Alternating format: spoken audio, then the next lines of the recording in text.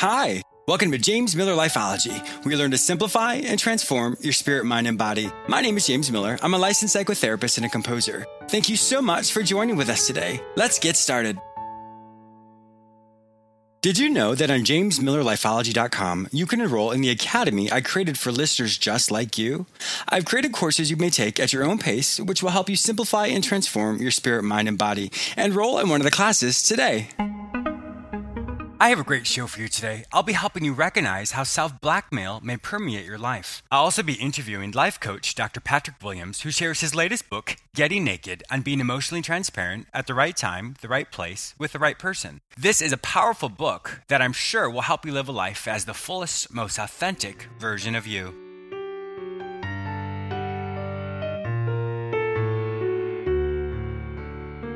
You all know me as a psychotherapist, but some of you may not yet know me as a composer.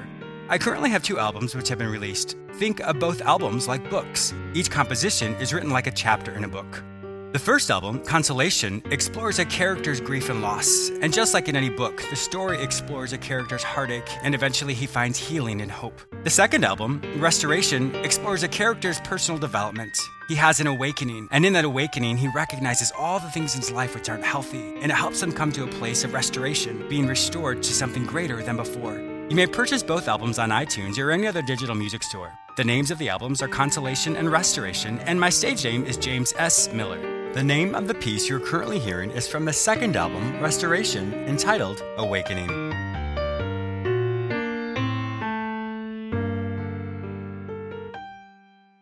Once upon a time, Sammy and his sister Marie visited their grandparents at their farm. Sammy picked up a slingshot to play with out in the woods. He practiced all day, but he could never hit the target. Getting a little discouraged, he headed back for lunch. As he was walking back, he saw Grandma's pet duck. Just out of impulse, he let the slingshot fly, which unfortunately hit the duck square in the head and killed it. He was shocked and grieved. In a panic, he hid the dead duck in the pile of woods. Sammy turned around and saw that his sister had seen everything. After lunch, the next day, Grandma said, "Marie, let's wash the dishes." Marie said, "But Grandma, Sammy told me he wanted to help in the kitchen." Then she whispered to Sammy, "Remember the duck?" Sammy got nervous knowing his sister knew about the duck, and if he didn't obey, she may tell his grandparents about it. So without saying anything, he did the dishes. Later that day, Grandpa asked if the children wanted to go fishing, but Grandma said, "I'm sorry, but I need Marie to help make supper." Marie just smiled and said, "Well, that's all right, because Sammy told me he wanted to help." She whispered again to Sammy, "Remember the duck." So Marie went fishing, and Sammy stayed to help. After several days of Marie taking advantage of Sammy, he finally couldn't stand it any longer. He came to his grandma and confessed that he had killed the duck. Grandma knelt down, gave him a huge hug, and said, "Sweetheart, I know. I was standing at the window, and I saw the whole thing. But because I love you, I forgave you. I was just wondering how long you would let Marie take advantage of you." Self-blackmail and the importance of vulnerability. We've all seen those movies where a person does something where they don't want anybody to know about it. And then, unfortunately, somebody finds out about it, and then they blackmail the person. They either tell them to do a certain thing or that they will reveal their secret to the world, or they blackmail them with finances, saying that they have to pay a certain amount of money, and if they don't do it, then the world will find out what they've done. But what we don't realize is we actually do that to ourselves. So many times we do things that we're not proud of, and that may be in our past, or that could even be something that happened even today. When those situations happen, we immediately tell ourselves we can't tell anybody about this, because if we do, then they're going to judge us, or they're going to think differently about us. And when we do that, we really trap ourselves, or really hold ourselves hostage, because often we think about that event and think that if anybody were to find out, then we would lose friends, we would lose their respect, and we would lose multiple things. But on the flip side, we lose our sense of self-confidence. So it's so important for us to stop and think about that. When you think back on certain things, and some of these events may have been really traumatic and perhaps even really embarrassing, but other events may not have been so embarrassing, but we automatically use that same version of self-blackmail, and we hold all these secrets inside of us. So when you reflect on this, right now as you hear me talking about this, what are some of those events that maybe you've told yourself that you can't tell anybody about? And when you realize what those things are, you really want to ask yourself, well, if I were to tell someone that I really trust or someone that really cares about me, you might be surprised that their reaction is not what you think. Most people who really care about us and who really love us will demonstrate compassion, will demonstrate love, will demonstrate forgiveness, and won't judge us for what we've done. Think of this another way. If you hear somebody tell you something over and over and over again, you're going to believe it, correct? Well, it's the same type of thing. When you tell yourself you can't tell anybody, or you kind of process the event in your mind, you have the same perception or you have the same thoughts that go over and over and over again, and you're going to believe it. So just like if someone were to tell you you're really smart or you're really attractive, or conversely you're told that you're dumb, that you'll never amount to anything, you're going to believe it. So with that same concept, when you tell yourself over and over that you can't tell anybody, or you relive that same version of what you've done over and over again, you're not going to have a different perspective. And it's very unlikely that you'll be able to get over that yourself. So the self-blackmail that you have, it's really causing you not to be able to reach your highest potential. Being vulnerable to those people who won't judge you and that love you is going to set you free. My guest today, Dr. Patrick Williams, is going to discuss this in his book, but I wanted to give you kind of a prequel version of what self-blackmail is. And when you hear his interview today, it will make sense how self-blackmail might be what's stopping you from being vulnerable to those people that really care about you. Today is a day for you to stop that self-blackmail, to give yourself the freedom to express yourself in a healthy way. A quick example of one of the courses you'll find in the Academy entitled Spirit, Mind, Body, The Perfect Triad. This non-religious course helps you understand how your intuition, or rather your gut, your logic, and your body all work together to help you overcome any obstacle you may face. Enroll in the class today. My guest today is psychologist and life coach, Dr. Patrick Williams. He is going to share many key elements of his new book, Getting Naked, on being emotionally transparent at the right time, the right place, with the right person. Welcome to my show, Dr. Williams. Thank you very much. Excited to be here. Yes, it's such a pleasure. I was really excited when I was reviewing the information you had sent me. I thought this is a wonderful book that I think many of my listeners would really benefit from. So I'm looking forward to hearing about the key components of this and kind of how it came about and all the different lessons that this particular book can help my listeners with. So thank you once again for being a guest today. You're very welcome. One of the big questions I get in my field is, what is the difference between a life coach and a psychologist? So why don't you enlighten us on that? Well, that has been a topic for many years because a real quick history. So I'm no longer a licensed psychologist because I moved from Colorado to Florida and I finally just gave that up. I've been coaching for 22 years now. Oh, wow. But I was a clinical psychologist for 20 years and always was more interested in the positive aspect. In my age, I got my degrees in humanistic and transpersonal psychology. I saw that, which is very interesting. We can talk about that offline because it's not the Freudian stuff. Yeah. So I was always interested in working with people to just kind of get over themselves, learn to develop the life. I did work with a lot of difficult situations in my psychology, but I always appreciated coaching more. Started coaching in the executive arena, and then coaching started getting popular in the early 90s. And I could kind of see around the corner, as you say. Sure. I could see that this was going to grow, that more professionals were going to be attracted to it. And I actually am called the ambassador of life coaching, laughingly. But although I would love to find an embassy in the Caribbean islands. Yeah, I know, right? But I helped start the International Coach Federation in 1995, one of the founding members. 187 of us showed up at that first conference. Now there's 28,000 members in 140 countries. That's amazing. My first book pertains to the question you just asked, Therapist as Life Coach, Transforming Your Practice. I was writing that for people in the therapy field who wanted to expand their practice or even move into a coaching paradigm. And the distinctions were out there in the field. They're saying, well, a therapist works with the past and brings you to the present, and a coach works with the present and moves you to the future. And it wasn't quite true because solution-oriented therapists work toward a future of a sense, and they work with positivity. But here's the difference in the simplest terms. Both professions may use very similar skill sets and techniques of rapport and listening and confidentiality and asking the client thought-provoking questions. But the big difference is the context of the relationship. Why did the person come to see you? Are they depressed? Are they anxious? Are they having psychological problems? Or do they just need some help redesigning their life? Oh, interesting. So that distinction started helping people see, I don't really need to see a therapist. I just need help with, finding my North Star again or getting over my mediocrity. And I think a lot of people saw therapists because they felt they had to use their health insurance and they made up a diagnosis and off life went.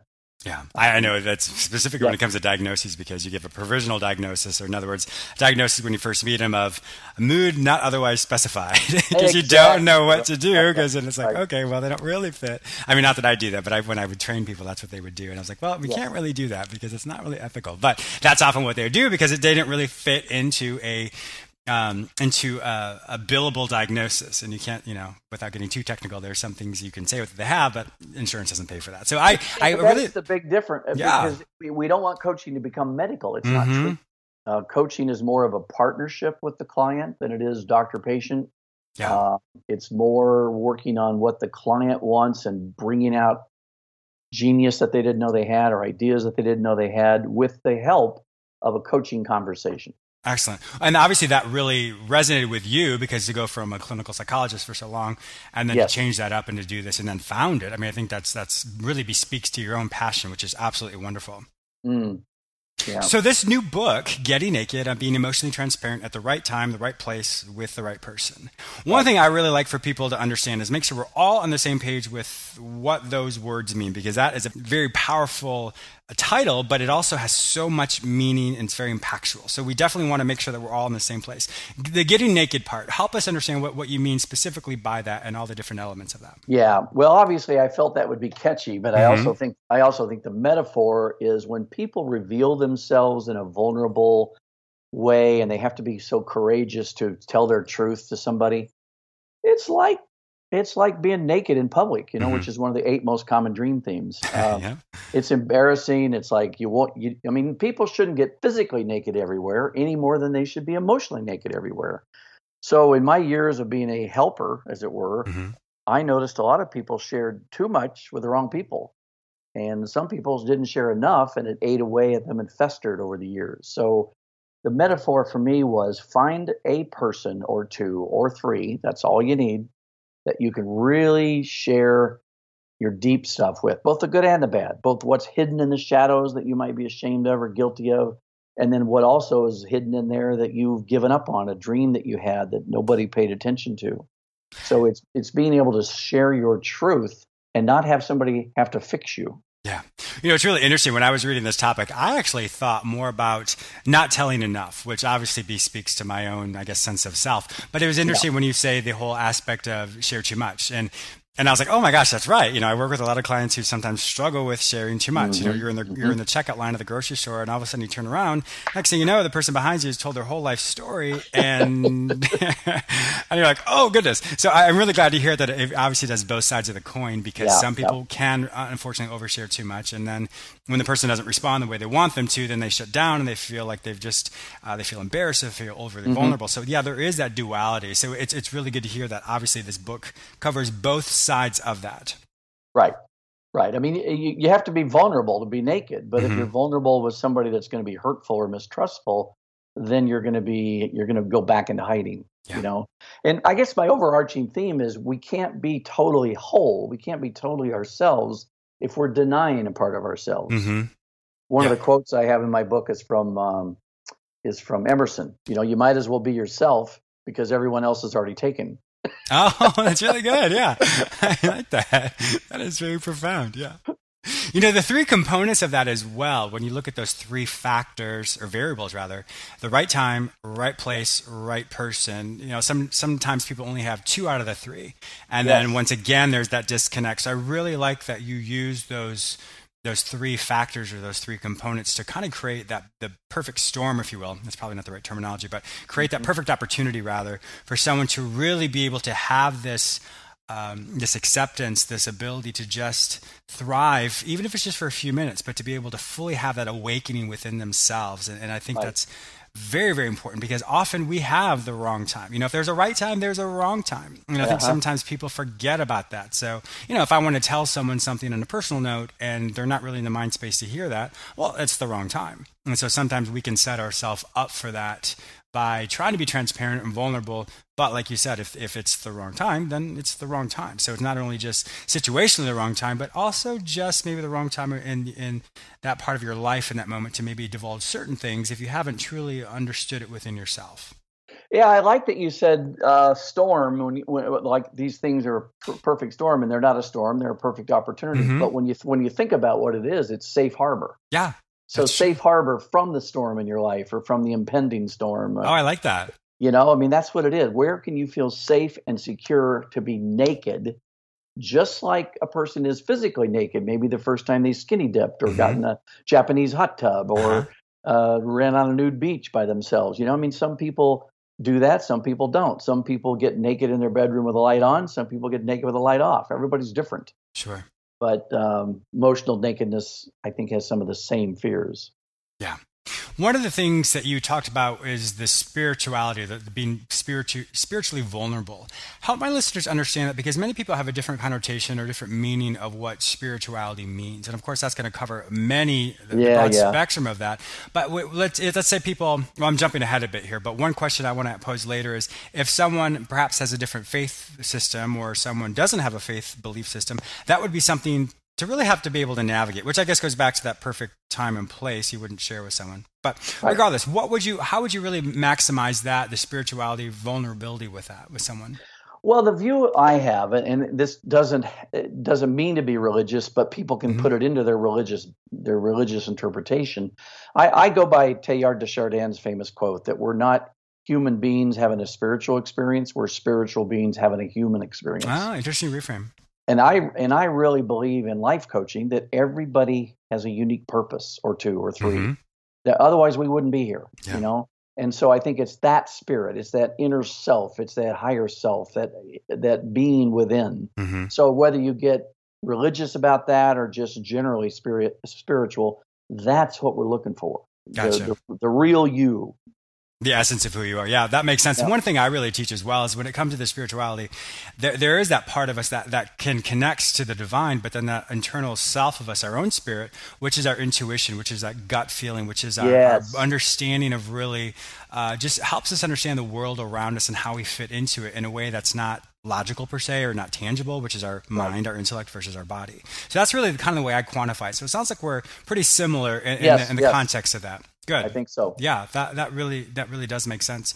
Another quote I had read was, you talk about you can't really fully live an optimal life where if you can have this emotional or spirituality vulnerability, and I think that's where it goes back to the learning how to be self-disclose in a way that's Yes. healthy. I think Yes. that the context of what's healthy versus not healthy, that's a kind of a fine line, and I It think is. everybody has that understanding of what's healthy for them. My life experiences and who I am may be slightly different in my healthy approach than maybe someone else who has a different life experience.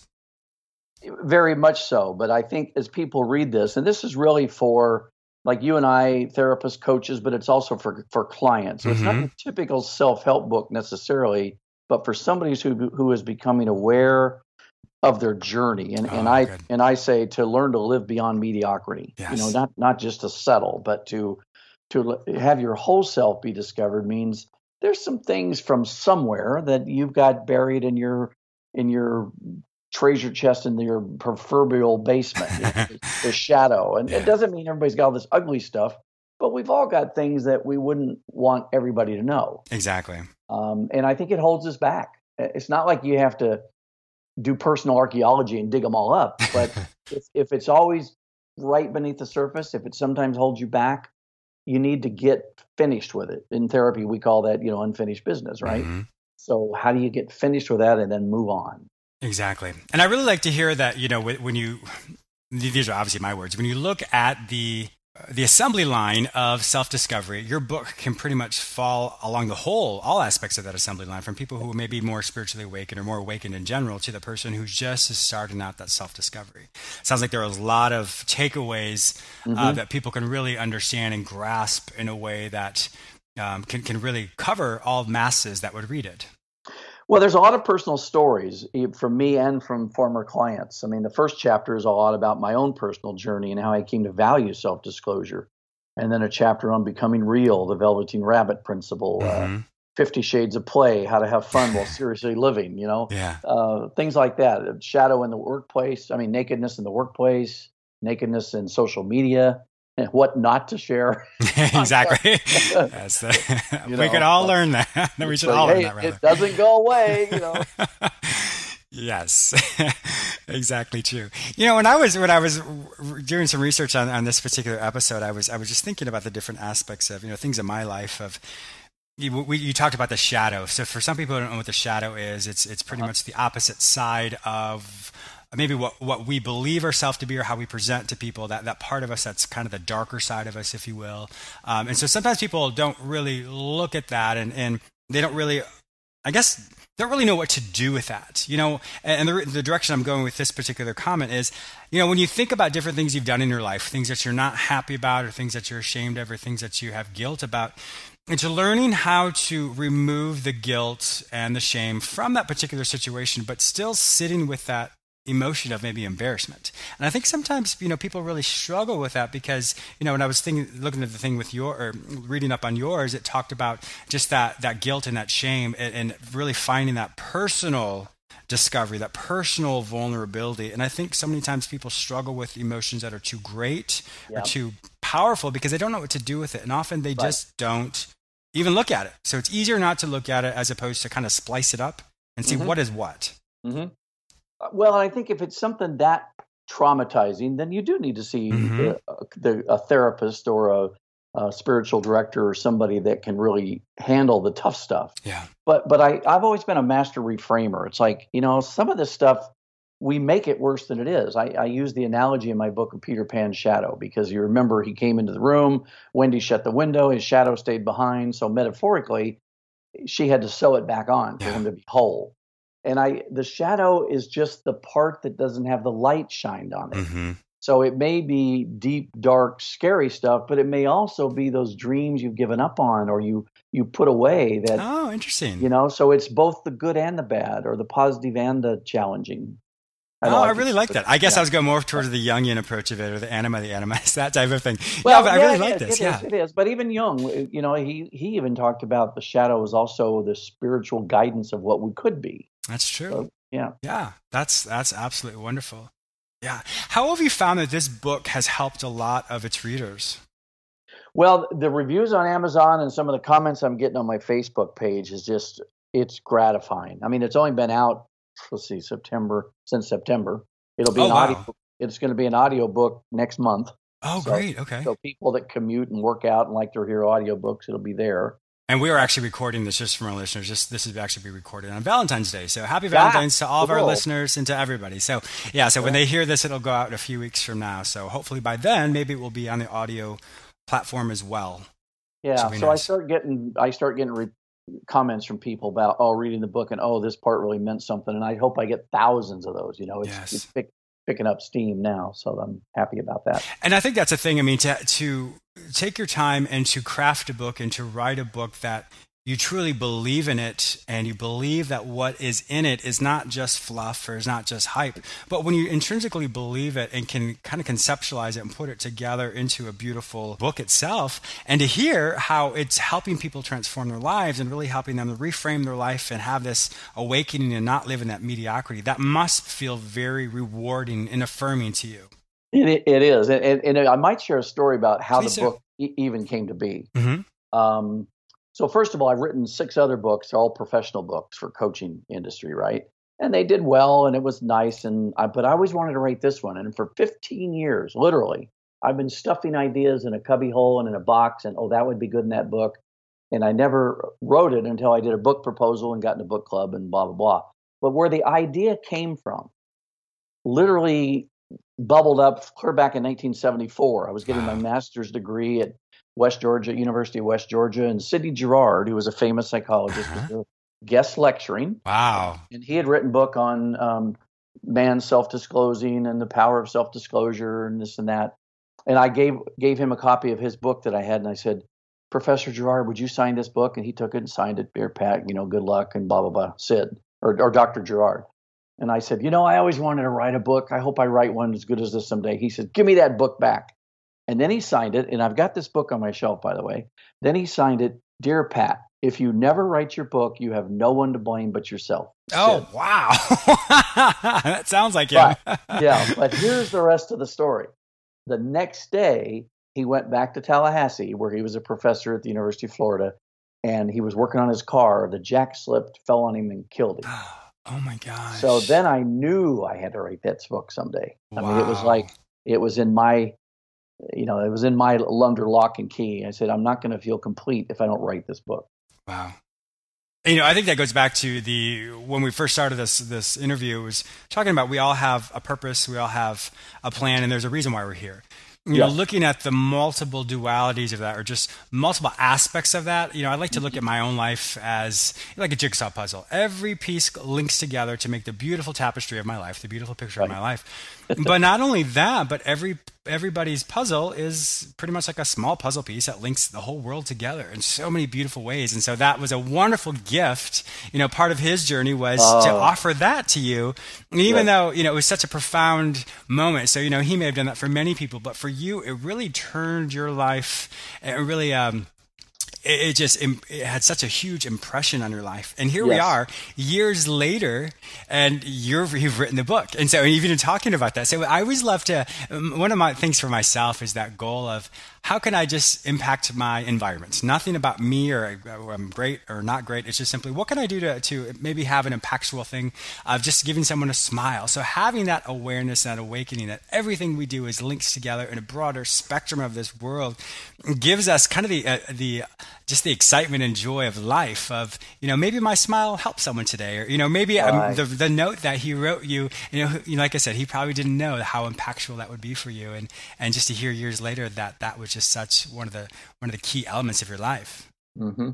It's interesting, this just happened a month ago. His daughter or granddaughter wrote me and saw, somehow she got word of the paragraph in my book, and she's compiling a memoir on her father. Oh, wow. And she said, can I interview you? And oh my God, see, he's still alive. Wow, that is amazing.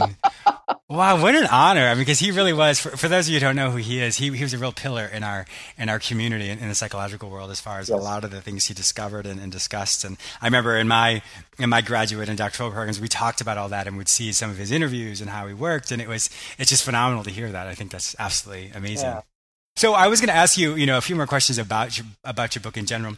What would you say overall is probably one of the hardest lessons that people struggle with, or maybe the hardest takeaways that they'll have to maybe, because as you said, you're like the master reframer.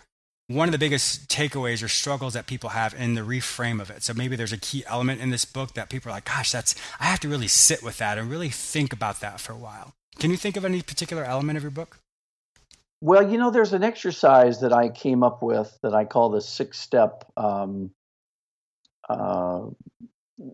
process, and I think that is helpful to people because it is a challenge. I mean, they have to do, first of all, I say it's recall. Mm-hmm. So if you want to think of something that's buried in your past and it's been bugging you, think of something that with personal reflection and time. First of all, recall, remember a belief or experience that causes you to keep it hidden, and then reflect, consider this memory, what happened, who was there, how did it affect you, then reveal on paper, which means write in a journal your memories, thoughts, feelings, just free flow, everything about that. So far, that's just with you. Then the next step, which is going to be harder for some, is to reveal to another. Make a big step. Who can you share this story with? Who can you trust will listen to you with suspended judgment and full acceptance? And if you can find that one or two people that can do that, and so you may have to experiment to dip your your fingers in the water slowly. But then if you find that person, then the next two steps are what you do. You reboot, to take a computer analogy. Mm-hmm. After you've shared with a trusted other, imagine you're rebooting your memory, just like a computer. Let it be defragmented and safely put away, and then finally restart. Get back on your journey to your future starting now. You've now achieved a clean restart pertaining to this memory or story. Wow. So that's a step that I think can be used for the really tough ones. Yeah, I can see that. I think we often struggle with, pretty much self-blackmail. The fact is we have all of this in our life that we don't want anybody to know. And we often tell ourselves, well, if I tell someone this is what they're going to think about me. Or if they knew this, they probably wouldn't like me or they would judge me. And some of that may be true, but the reality is it's really not. We're causing ourselves to really blackmail ourselves to say, oh, I can't change or I can't tell anybody about this. And if we struggled with it for so long, We only have our own perspective on the situation. And of course, it's going to be dire because we don't have another way to look at it. We can't reframe it. So I think that exercise is going to be very, very powerful for my listeners and for the readers who read your book, because that part there, that releasing of that self-blackmail is one of the most intrinsic changes that someone can have in their life or experience in their life. Yeah, that's a good way to look at it. I like that word. So, Dr. Williams, if my listeners would like to find out more information about you and about this book and all your other books, where would they find your information online? Well, I have a blog, and of course, you can read more about this at drpatwilliams.com, so drpatwilliams.com. I also am an expert blogger with Your Tango at yourtango.com, so they can find lots of blogs I've written there that are based on the book, but are written with a more conversational style. And my Facebook, page, they'll find a lot there. But I think the website will get where they start and then look at Your Tango. Excellent. And your book can be found on Amazon.com. And I know what I'm going to do is I'm actually going to put your book, Getting Naked on Being Emotionally Transparent, at the right time, the right place, with the right person. I'm going to put that on my storefront on Lifeology, so people can, if they're struggling to find it anyplace else, simply go to my website, jamesmillerlifeology.com, and you can find the book there, and we'll link you straight to Amazon. Wonderful. And of course, it is an ebook, and it'll be out in audiobook, as we said. So excellent. Well, Dr. Williams, thank you once again for your wonderful topic about speaking about your book. I thoroughly enjoyed it. It was a great conversation to have with you, and I'm confident that my listeners will have some great takeaways as well. Thank you very much. I also want to thank you, the listener, for joining with us today. Please subscribe to this radio show through whichever portal you joined with us today. Also, please visit my website where you may enroll in Lifeology Academy, read my published articles, and watch all my YouTube episodes I created just for you. If you would like to become a show sponsor or become a guest, please visit jamesmillerlifeology.com. Once again, thank you so much for your support, and I'll talk to you soon.